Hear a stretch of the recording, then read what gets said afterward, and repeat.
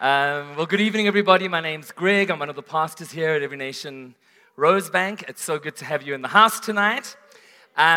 If you are here, this is our second evening of our series called Intentional, which is all about relationships. Who made it to last week's session on friendship? Jessie was amazing. She was so incredible. Yeah, let's give her a hand. So I have a hard act to follow. So I'm going to be talking tonight about being intentional in courtship, okay? We'll talk about that more as we go. Just a bit of a recap. So last week, Pastor Jessie spoke to us about being intentional in our friendships. And what she was getting us to be intentional about is the fact that we need to be loved and we need to practice healthy boundaries. Can you remember that? The reason for that is that because, as she explained to us, the choices we are making in our friendships right now are actually the choices we're going to be making in all our relationships. That the way we do friendship is the way we do relationship. And she was really challenging us to be a lot more intentional around how we conduct our friendships, about who we are friends with, about who we let into our lives. It was very challenging and very encouraging. But remember, the two things she really hammered hard was live loved and have healthy boundaries. And the reality of those two things is that that is the basis of every healthy relationship. Whether it's friends, work colleagues, family, romance, if you don't know how to live loved in that relationship and you don't have healthy boundaries, it's going to go horribly. And so as we move from friendship to courtship, keep those things in mind. What are they again? Living loved and having healthy boundaries. So I thought for a change that we would go back to the beginning. And if you've got your Bibles with you tonight, you can turn to Genesis chapter 2, and we're going to read a few verses from Genesis chapter 2. Verse 18 says, "Then the Lord God said, 'It is not good that man should be alone. I will make him a helper fit for him.'" Now, the first thing we have to understand is that relationship, community, family, marriage, romance is God's idea. We didn't make it up. We didn't get bored somewhere in history and decide, yeah, relationships, that's the thing. Let's make marriage as complicated as it can possibly be. We sort of did that 10 years ago, but this is God's idea that from the very creation of man, we were created out of love for love. We are creatures who need love, but more than that, we are creatures who have to show love. And if either of those are lacking in our lives, we grow up in dysfunction. Verse 21 continues and it says, "So the Lord God caused a deep sleep to fall upon the man. And while he slept, he took one of his ribs and closed up its place with flesh. And the rib that the Lord had taken from the man, he made into a woman and brought her to the man. Then the man said, 'This at last is bone of my bones and flesh of my flesh. She shall be called woman because she was taken out of man. Therefore a man shall leave his father and his mother and hold fast to his wife, and they shall become one flesh. And the man and his wife were both naked and were not ashamed.'" What a beautiful space to end. Imagine relationships where you are naked and unashamed, where you can strip your soul bare, and all that's going to happen is you're going to be received and accepted and cherished and loved and encouraged and inspired to be the best you can be. Well, that's the point. That's what all of us should be living and experiencing and helping others to live and experience. So, what could the very first couple in the universe teach us about relationships? Their courtship journey is really one of the most unique and unusual in the history of the planet. So short. Adam goes to sleep. We don't know how long he slept, and God makes a woman for him. And he wakes up and there's his wife. And God gives it to him, and they frolic joyfully through the garden. Yes, that's a euphemism, just in case you were wondering. Because it does say they were naked and unashamed, but we're just moving on right there. Now, most of us if we had to get really honest tonight, we'd say, why couldn't it still be like that? When I'm ready for a husband or a wife, I just go to sleep, and then God makes them, and then I wake up, and there they are, and it's perfect, and it's wonderful, and we just carry on with our lives. Most of us really wish it was that simple. The reality is it just doesn't work like that. And in fact, I've made that joke, and I got criticized for it the last time I preached because I was talking about how important it is not to forsake the gathering of the saints. And I was saying, what if you need healing and they pray for healing? What if you need a prophecy and they pray for prophecy and you didn't come to church that day? And then, just because I am who I am, I said, what if they're giving away free husbands that Sunday and you weren't there? And the reason I got critiqued for it is because that would just be weird, wouldn't it? That would be really weird if God just gave you a woman. Some of you are praying for that, and we're going to chat about that later. And so the reality is it just doesn't work that way. And so we've got to be honest tonight. For most of us, the task of finding a lifelong partner, of finding a spouse, is really daunting. For most of us, it's arduous. For all of us, it's stressful. Can we just be honest tonight? But we have to do the work. Why doesn't God just give us a wife or a husband? I actually asked him this when I was preparing. And as I was thinking about it and trying to listen to him, what I realized is that it keeps coming back to what is the point of Christianity? See, God doesn't just give us a wife or a husband because the point of Christianity is what? That I will be known by God and I will know him. Know him. The point of Christianity is that a supernatural, almighty God chooses to partner with sinful, fallen, broken man to manifest his kingdom on the earth. God is sovereign. He absolutely is. That means he can do anything he wants to do. But what God has decided in his mystery and majesty is that you and I are the vehicles he will work through. It flabbergasts me. I wake up so often in the morning, look at myself in the mirror and think, oh my God, what were you thinking? And I know I'm not the only one. But this is his plan, and it is his only plan. And the reason he's not just going to give us a husband and wife is because he wants us to learn to know him and to know ourselves in him. So that we think his thoughts and we feel his feelings and we do his acts. And that we are not lost and confused because we understand who our God is. And what this means for our relationship is that as we learn to let ourselves be loved by God, we are healed. And then our hearts are fully transformed by the power of his love. I've been reading the Passion Translation a lot lately, and this verse from Ephesians, which I've always loved, was just so beautifully reflected in that translation. It says this, it's Ephesians 3, verse 18 to 19. And it says, then you will be empowered to discover what every Holy One experiences, the great magnitude of the astonishing love of Christ in all its dimensions. How deeply intimate and far-reaching is this love. How enduring and inclusive it is. Endless love beyond measurement that transcends our understanding. This extravagant love pours into you until you are filled to overflowing with the fullness of God. Do you know that that's how God loves you? Most of us don't even understand those words because they're so big and out there, we can't begin to comprehend the love that God has for us. But it says when we know that love, we are empowered.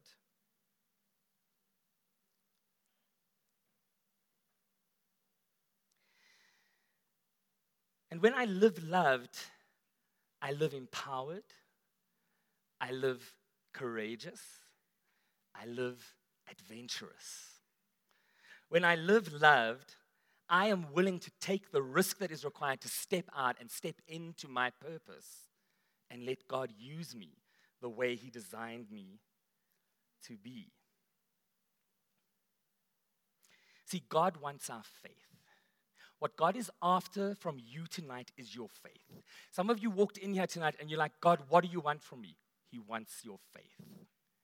You see, some of us would rather, give money, give time, do the work, but we don't want to trust him. And faith is vulnerable. Faith is honestly the most vulnerable thing God could ever ask us to do. Because faith means that I look at the void of my life and realize that there's a massive lack, that there's a massive problem. And then I look into the void of creation and I see God somewhere out there and I have to go, oh, but you're the only one who can help. So you've got to come here. How does that happen? I trust you. I step into the darkness and I hope against hope that you are there. You see, God's after our faith because our faith attracts him. In fact, faith is the only thing that moves God. God is compassionate. God is gracious. God is kind. But it is our faith that moves him. What would Johannesburg look like if need moved God? You see, the issue at hand is that when you see a need, that's the point of faith. You and God will figure out. That's what the Havens is all about. It's an act of faith. Why? Because people saw a problem and a need. There are too many orphans in this world. And then they figured out what to do, and they trusted God every step of the way. And what David spoke about tonight wasn't even a sprinkling of the testimony of what God has done in the Havens. And this is why God doesn't just give you a husband or a wife. Yeah, it's tough.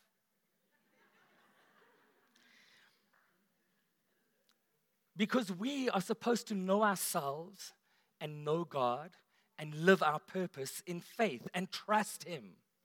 Jesse spoke so much about identity. Who remembers Christy's beautiful testimony? All about identity. And this is the issue. Is identity in the fact that you are loved by a man or a woman? Is identity in the fact that there's somebody at home waiting for you? Or is your identity in who God has made you to be? And the fact that you can step out there and matter in the world because of that. So I want to suggest something to you tonight. And it's a little harsh, but it's good.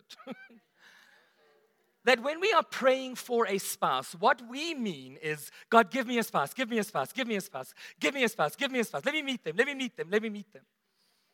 Is that them? Is that them? There we go. Mm-hmm. Marsha's being honest here. She's married. She's got that whole thing sorted out. It's him.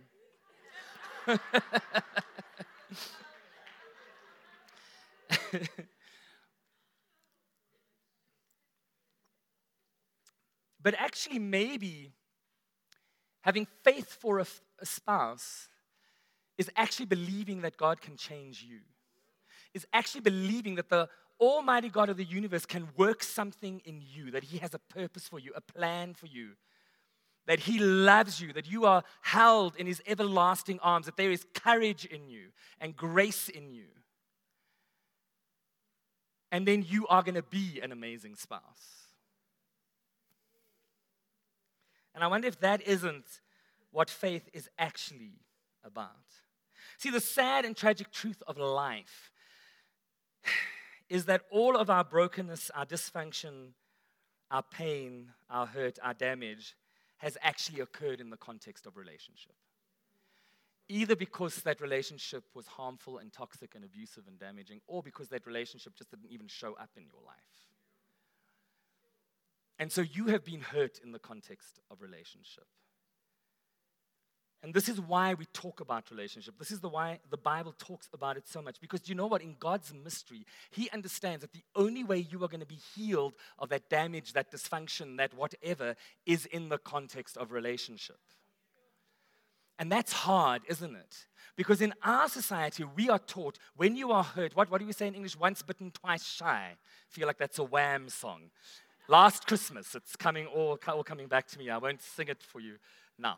But once bitten, twice shy. And what that means is that in our understanding and in our culture, if you hurt me or you damage me, I run a mile. And not only do I not let you do it again, but I won't let anybody do it again. And the problem with that is that it teaches me not to be vulnerable. It teaches me to hide my heart, to mask myself. It teaches me that I have to protect myself and that I am the only one who can do that. You know, I've said this to young people and they just don't believe me and they don't get it. But here is the fact and the truth of Christianity. When you gave your heart to Jesus, you made a covenant to live from a broken heart. We sang that song tonight about what Jesus Christ did on the cross. That's called brokenness. Think about that. And yet we think that living a Christian life means everything goes right, it's all perfect, it all happens, I get what I want when I want it. If I agree with it's the.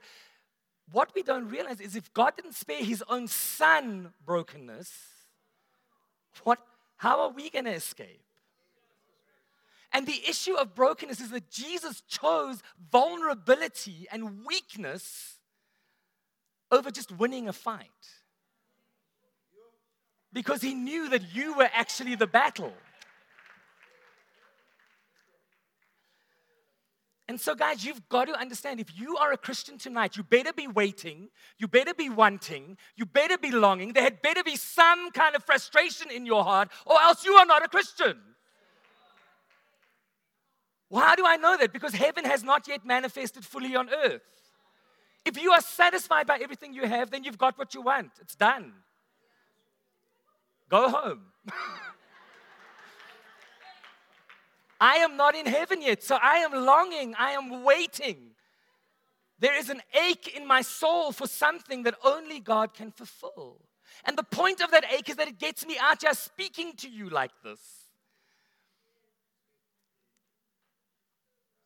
It gets you out doing something, doing homework with kids in Vredendorp. That ache in your heart gets you out doing something. Why? Because something has to get better. And I am the only one who can bring God to the situation because I am the only thing on this planet who can have faith. You know, trees and fields might clap their hands, but they have no faith. They are trees and they are fields, and that's what they do. They are fulfilling their purpose every second of every day. They don't need faith. You and I need faith.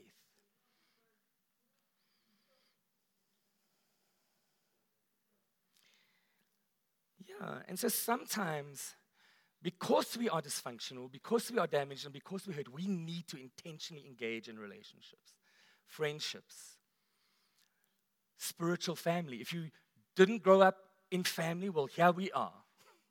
I'm sorry, this is as glamorous as it gets, but here we are. And we will love you and we will help you, but you better show up. And this is vulnerability. I have a problem. I don't have it all together. I'm actually a freak. Yeah, now you all just let me carry that one by myself, but talking about you as well. And so I want to encourage you again that when it comes to believing for a spouse, we better change our understanding. I'm believing for them to do what? To go through the same process I'm going through. And so that means next time you're praying for your spouse, you better be praying 75% for your own heart and 25% for theirs. And they better be going through the same process as you, or else you're in trouble. Let me go there. So I know that in my life, sometimes when we're praying for the partner, what we're actually doing is we're trying to magically protect ourselves. And we conjure up this image in our head of the perfect man or the perfect woman. And we pray that to God. That person does not exist. Because the whole point of relationship, are you getting it, is that you will be hurt and you will be broken. And that's the point. Because when two of you are broken together, you heal together. You grow together. Marsha's nodding her head. Apparently it's true. I didn't just make that up. And so tonight, for those of you who are trusting for a godly marriage, for a spouse, for a healthy romantic relationship, I want to talk to you about two things that Adam and Eve do teach us a little bit about. And the first one is constancy, and the second one is counterbalance. So I often forget that Adam and Eve actually exist outside of Genesis chapter 2. How long were Adam and Eve in the garden for? Nobody knows. The way we read it, it sounds like God made Adam and Eve, they started having sex, and then 5 minutes later she was eating an apple. No. We don't know how long. Adam could have been in the garden by himself for 1,000,000 years, and him and Eve could have been there together for 2 million. We don't No. But they had a much more of a life than we understand in Genesis chapter 2. Not only that, but outside of the garden, they remained married, and that's actually where they start their family. And so the story that we do know of Adam and Eve is that God gives them to each other, and they're living this perfect, beautiful, utopian marriage. They're naked and unashamed, and nothing is restricted to them except 2 trees. And just because of that alone, they commit sin together. As soon as they've committed sin together, they then blame and accuse each other. They are then flung out of utopia, out of Eden, out of God's garden, flung out, everything lost, into a world where they now have to figure out how to plow and sow and chop and reap. They'd never done those things. Why? Because everything they needed was right there for them. Then they have children. Then those children, one of those children kills one of the other children. How does a marriage survive that? But theirs did.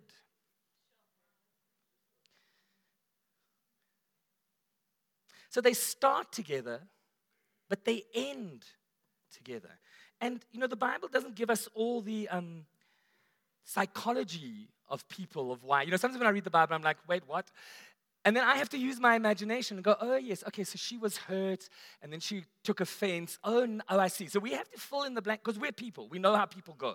So I feel like that's why the writers of the Bible were just like, this is what happened. You'll figure out. You're doing the thing. You're doing it. So I wonder if one of the lessons that Adam and Eve learned through this whole journey was that they can't hide away from their mistakes. I wonder if that's what helped them in their relationship going forward. Because when they ate that fruit together, what was it again, Siv? The bad banana, what was it? The malevolent mango, that's it, yeah. They tried to hide, didn't they? They tried to hide in the bushes. God knew where they were. He knew where their hearts were. They couldn't hide, and they had to confront God. They had to stand before God and say, we've done this. And the same is for us today. Because whatever we are doing in our relationships, whatever we come up with, we're going to have to face God one day. And so let us, like Adam and Eve, learn from our mistakes that we cannot hide our mistakes. Can you see vulnerability again? Honestly, before God, before myself, before others, before the one I love. Proverbs 10 verse 9 says, whoever walks in integrity walks securely, but he who makes his ways crooked will be found out. And so what constancy is about character. It's about integrity. And you cannot have trust in a relationship when one of you lacks character, when one of you does not have integrity. When both of you lack character, it's not going to work. There will be no trust. There will just be 2 people with masks fighting each other for control the entire time, hiding away everything all the time. That's hell on earth. So as you are heading towards courtship, if that is your desire, take stock of your constancy. Are you aware of spaces where you try always to look good by amending yourself to what others want of you? That's a lack of constancy. Do you recognize when you are trying to cover up and hide your mistakes or failures? It's a lack of constancy. Are you quick to repent of sin? Or does it take 6 months, and in those 6 months you leave the church and lose your salvation and compound the sin by adding 6 other ones to it? And then when you finally can't handle it anymore, you run to church and get refreshed and find the Father. That's a lack of constancy because you don't know who God is. Like, God does not change. Your sin hasn't changed God one little bit. If it had, I don't know what God would have turned into, because there's 7 billion of us sinning. Do you get what I'm trying to say? I'm not, sorry, Marsha, but what I mean by that is how God felt about you before you sin is exactly the way he feels about you after you sin. Now let's really put the rub on it. While you're sinning, he doesn't change. You do, he doesn't. And so we need to understand who God is. God is constant. He's so constant, it horrifies us because he does not change. Are you regular in your relationship with God? Because you can be vulnerable before man, but if you don't know how to be vulnerable before God, I'm going to just leave that there. And as you are heading into courtship and you are pursuing people you are interested in, you better be taking stock of their constancy and be honest about it. Now, we've got to give each other a try and a chance because none of us are perfect. But if you realize that this person is always just putting on a brave face, and when you ask a question, they've got nothing personal to say, you need to ask them about that. Why are we so scared? This is somebody you're thinking of spending the rest of your life with. If that coffee date is about them dissembling and refusing to tell you anything, your life is going to be about dissembling. You're never, get this, that coffee date is a microcosm of the rest of your life. So some of you need to get a backbone and say, thanks, dude, I'm paying for my own coffee, bye. Okay. So you've got to be responsible with your consistency, but then you've got to be responsible in recognizing inconsistency in other people. Not for judgment, not for rebuke, but so you can go, is this a space that I want to build in? Can I trust here? And this is also why we're going to talk about intentional conversations a little later, and Tony and Katie, who had a very busy Sunday, are going to tell you amazing things. But just to say that it's good to ask questions. And it's okay, ladies, men, it's good to ask questions. Don't accuse them, don't call them out. Just say, you're not really giving me anything personal here. Make a joke. Just because maybe as you ask that, they might have a chance to change. They might suddenly realize they need to grow. And you might be able to encourage them in that. So don't go around blind. The second thing is counterbalance. Learning to love another person requires learning the skill of balancing all kinds of tensions. We think we know what love means. That's a perfect image of it. That is love. You see, they're not fighting each other, but they're balancing. And it's taking a lot of effort and a lot of tension. And if one of them tries to take control over the other, they're both going to fall down. And so here's one of the tensions. Love requires sacrifice, doesn't it? Absolutely. Ephesians 5 verse 2 says, and walk in love as Christ loved and gave himself up for us as a fragrant offering and sacrifice to God. So it's a command. Walk in love as Christ loved us. And how did he love us? He gave himself up. That word gave himself in the Greek literally means to surrender. And sacrifice is painful. It's painful because it requires me to surrender what I want for what we need. It's painful because it requires me to surrender what I think what is going to be best for us. Does that make sense to you? I give up what I think for what is going to be best for us.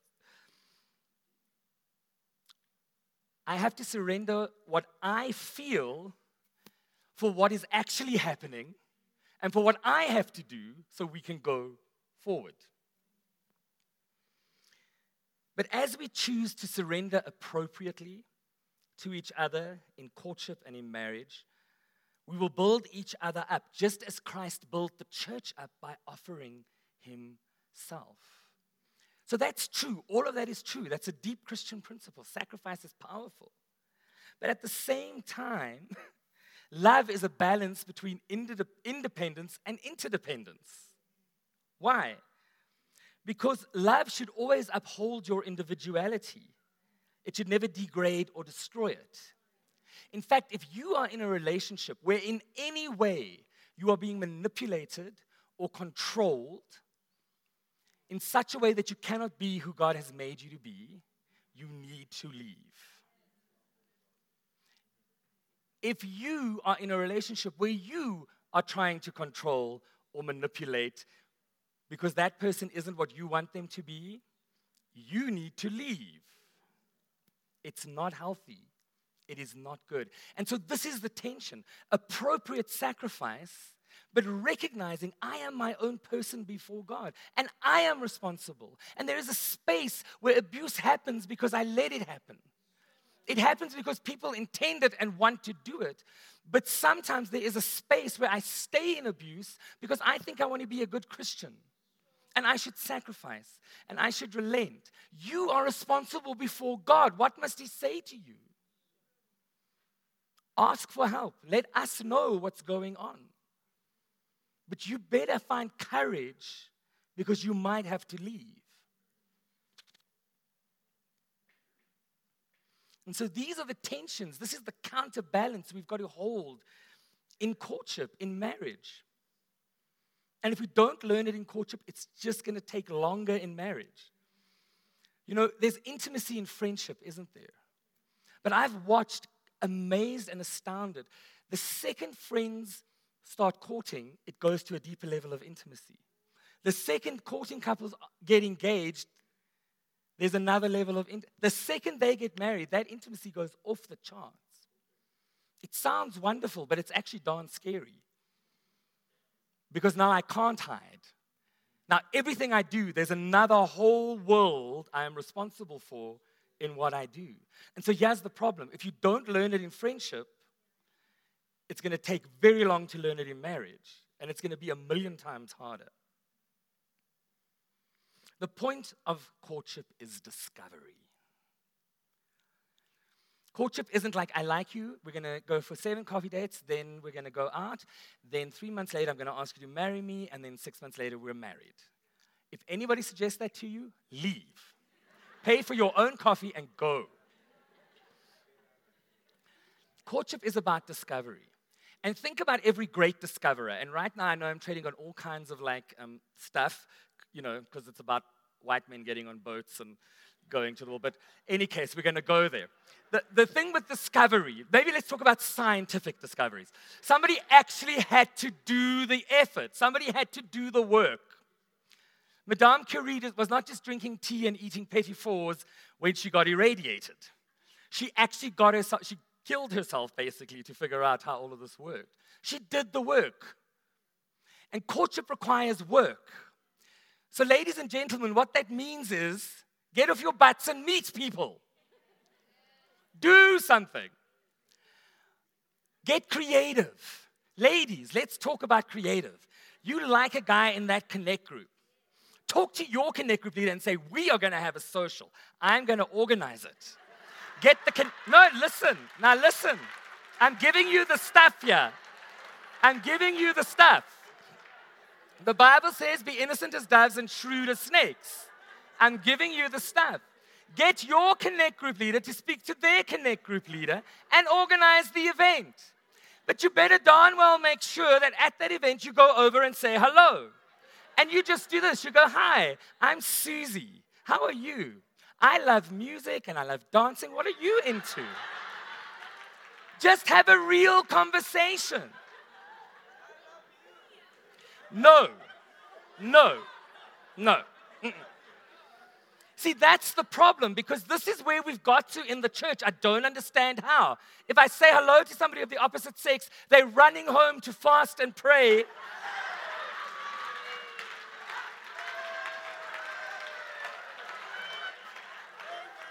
No. I said hello. Be responsible. The most appropriate response to that is, hi. So let's practice that. Just say hi to the person next to you. There we go. None of you fell in love. None of you broke a heart. Seriously. Gentlemen, if you are interested in that lady and you know her friend, have a dinner. Organize a dinner. Say to them, it's an open invite. We can invite 12 people. Say to the friend, Tabileng, she's got to be there. Get creative. I'm 47. I don't want to meet people. I want to go home and sleep. You want to meet people and get married. This is how it's going to happen. Why are we weird? You know, there is spiritual stuff and then there's people.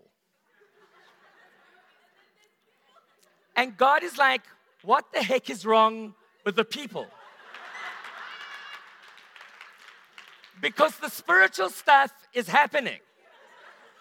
So now get over your peopleness and do what people have to do. Imagine if Adam had been like, oh, Eve, I'm just going to go pray and see if we should be together. Or like, Eve, just put some clothes on, please. Be people, be real people. Don't super spiritualize stuff that does not need to be super spiritualized. And don't lose your common sense. This is also counterbalancing. Basically, what we're saying to you is please start going out for coffee and movies and dinners and having interconnect group stuff. Please meet men and please meet women. Please, please. We really need you to. And the discovery the journey of discovery in courtship is to discover who this other person really is, not what I want them to be, not what I think they are. Let me not recreate them in my image. Let me have such a healthy attitude and a healthy boundary that I can just say to them, I see who you are and I see what you're about. And either that works for me or it doesn't. And if it doesn't, let it go. Broken hearts. Nothing more beautiful in Jesus than a broken heart. You'll be grateful for it later. It will hurt while it's happening, but you'll be okay. Romans 8 verse 29 says, for those God foreknew, he also predestined to be conformed to the image of his Son, that he might be the firstborn among many brothers. And that's that issue of conforming. You know, Siv and I are both conforming to the image of Christ. I know that because I know Siv. He is about going after Jesus. But just the irony, as Siv and I conform to the image of Christ, we both look more like Jesus, but we also both look more like us. I don't turn into Siv, and he doesn't turn into me. And so we cannot make each other conform to our image. That's who they are. Either it's good enough or it isn't. I'm going to ask Katie and Tony to come up. Let's give them a hand as they come up.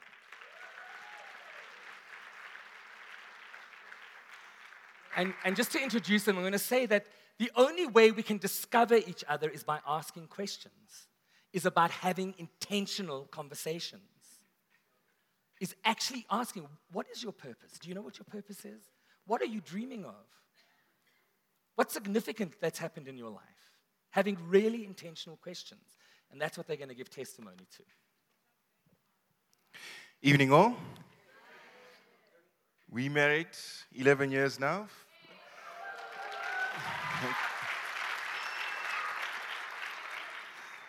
2 daughters, Akari 5, Nozipo 2.5, and a third Mtetulet on the way. Just what we've been asked to talk about today is really on courtship and the conversations we've had in that journey. So brief intro, it's a 6-year journey. We met in 2001. I was living and working in Zimbabwe. Katie was living and working in Mozambique. She came to Harare. We met. Later, Katie was in Zim. I then moved to Botswana with work. Katie then went back to UK. I came back home to South Africa. So, 6-year journey. We never lived together in the same country until she moved here to marry me. Yes. So, given that scenario, clear communication and meaningful conversations were especially important for us. So we've been asked to share some of those key conversations that we had during that courtship. Okay, we've got 3 conversations. The first is, I'll call it the skeleton in the closet conversation. You know the idea of skeletons that are in your closet, that they're hidden away and you hope no one's going to find them.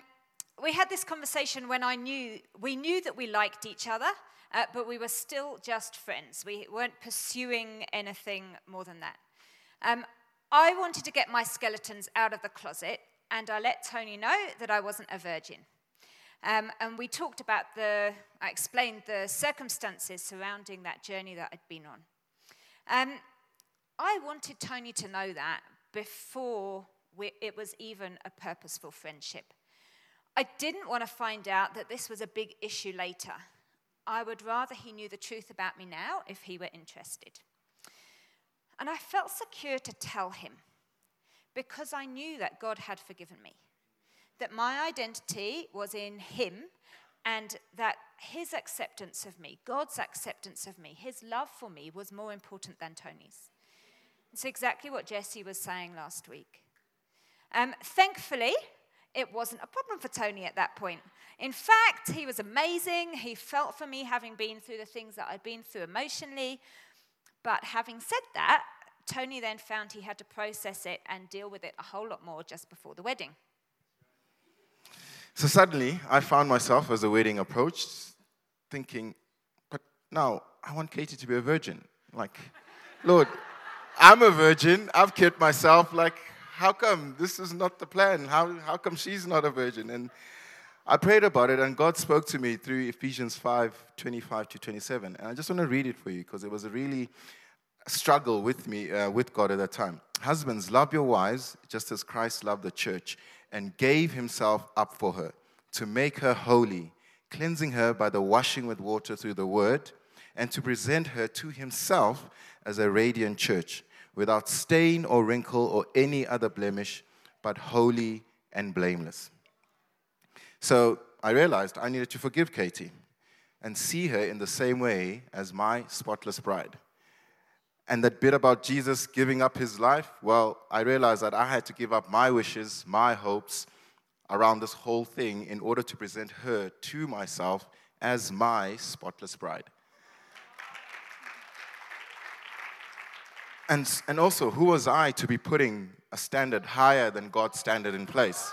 You know, I actually found myself having to repent in that struggling, having asked that question. So fast forward a little bit, and we've now got the not yet conversation. We're in a purposeful friendship. We're very clear that we like each other. But at the same time, I'm in the middle of an emotional breakdown. I've stopped eating and I've stopped talking. That's very unusual for me.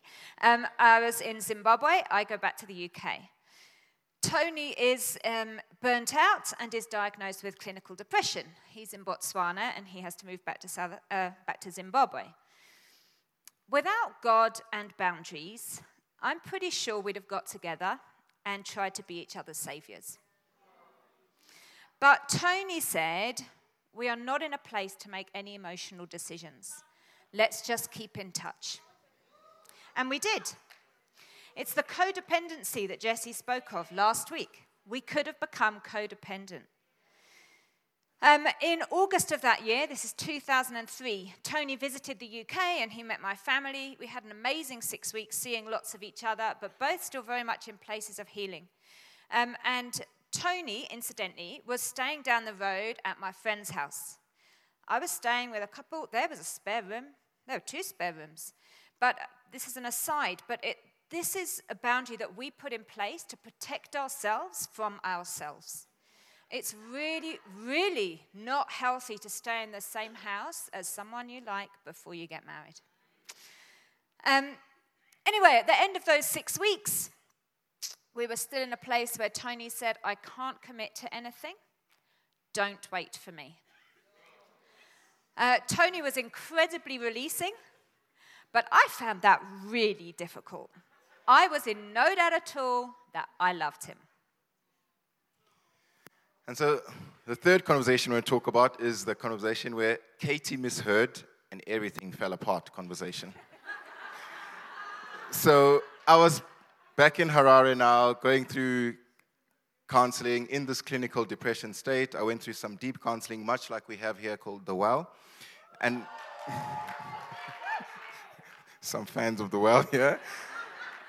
And at the end of that, I spoke to Katie and said to her that I couldn't commit to anything in this state, and realizing that I had a lot of work on my relationship that I needed, on my relationship with God that I need to do.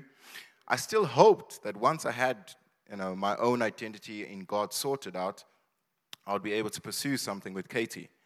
But Katie, on the other hand, heard that I couldn't commit to anything ever. So Katie got together with someone else that actually ended up in an engagement, and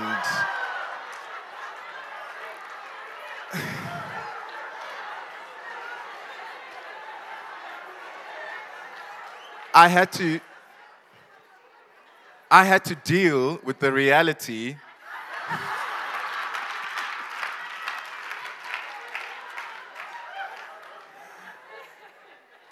So I had to deal with the reality that in making the decision that I believed to be right, the right decision with God, I had lost Katie, and I had to deal with that. But of course, that's not how the story ends.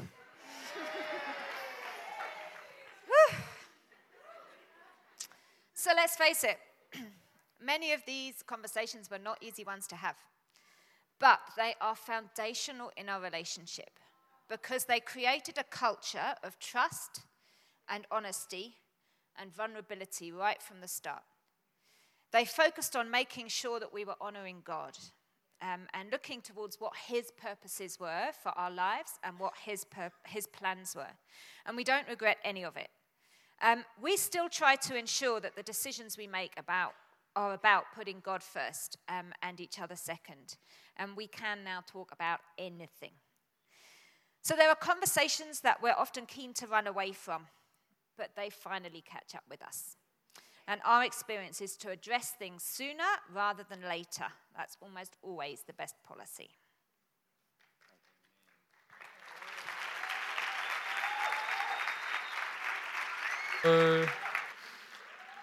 So have the intentional discussions. Have those intentional discussions. And I want to just say this. If something needs to end, it needs to end. And I'll just end with this. What I'm saying about that is, it is way better to end a relationship than an engagement or a marriage. It is way better to end an engagement than a marriage. And so don't be polite.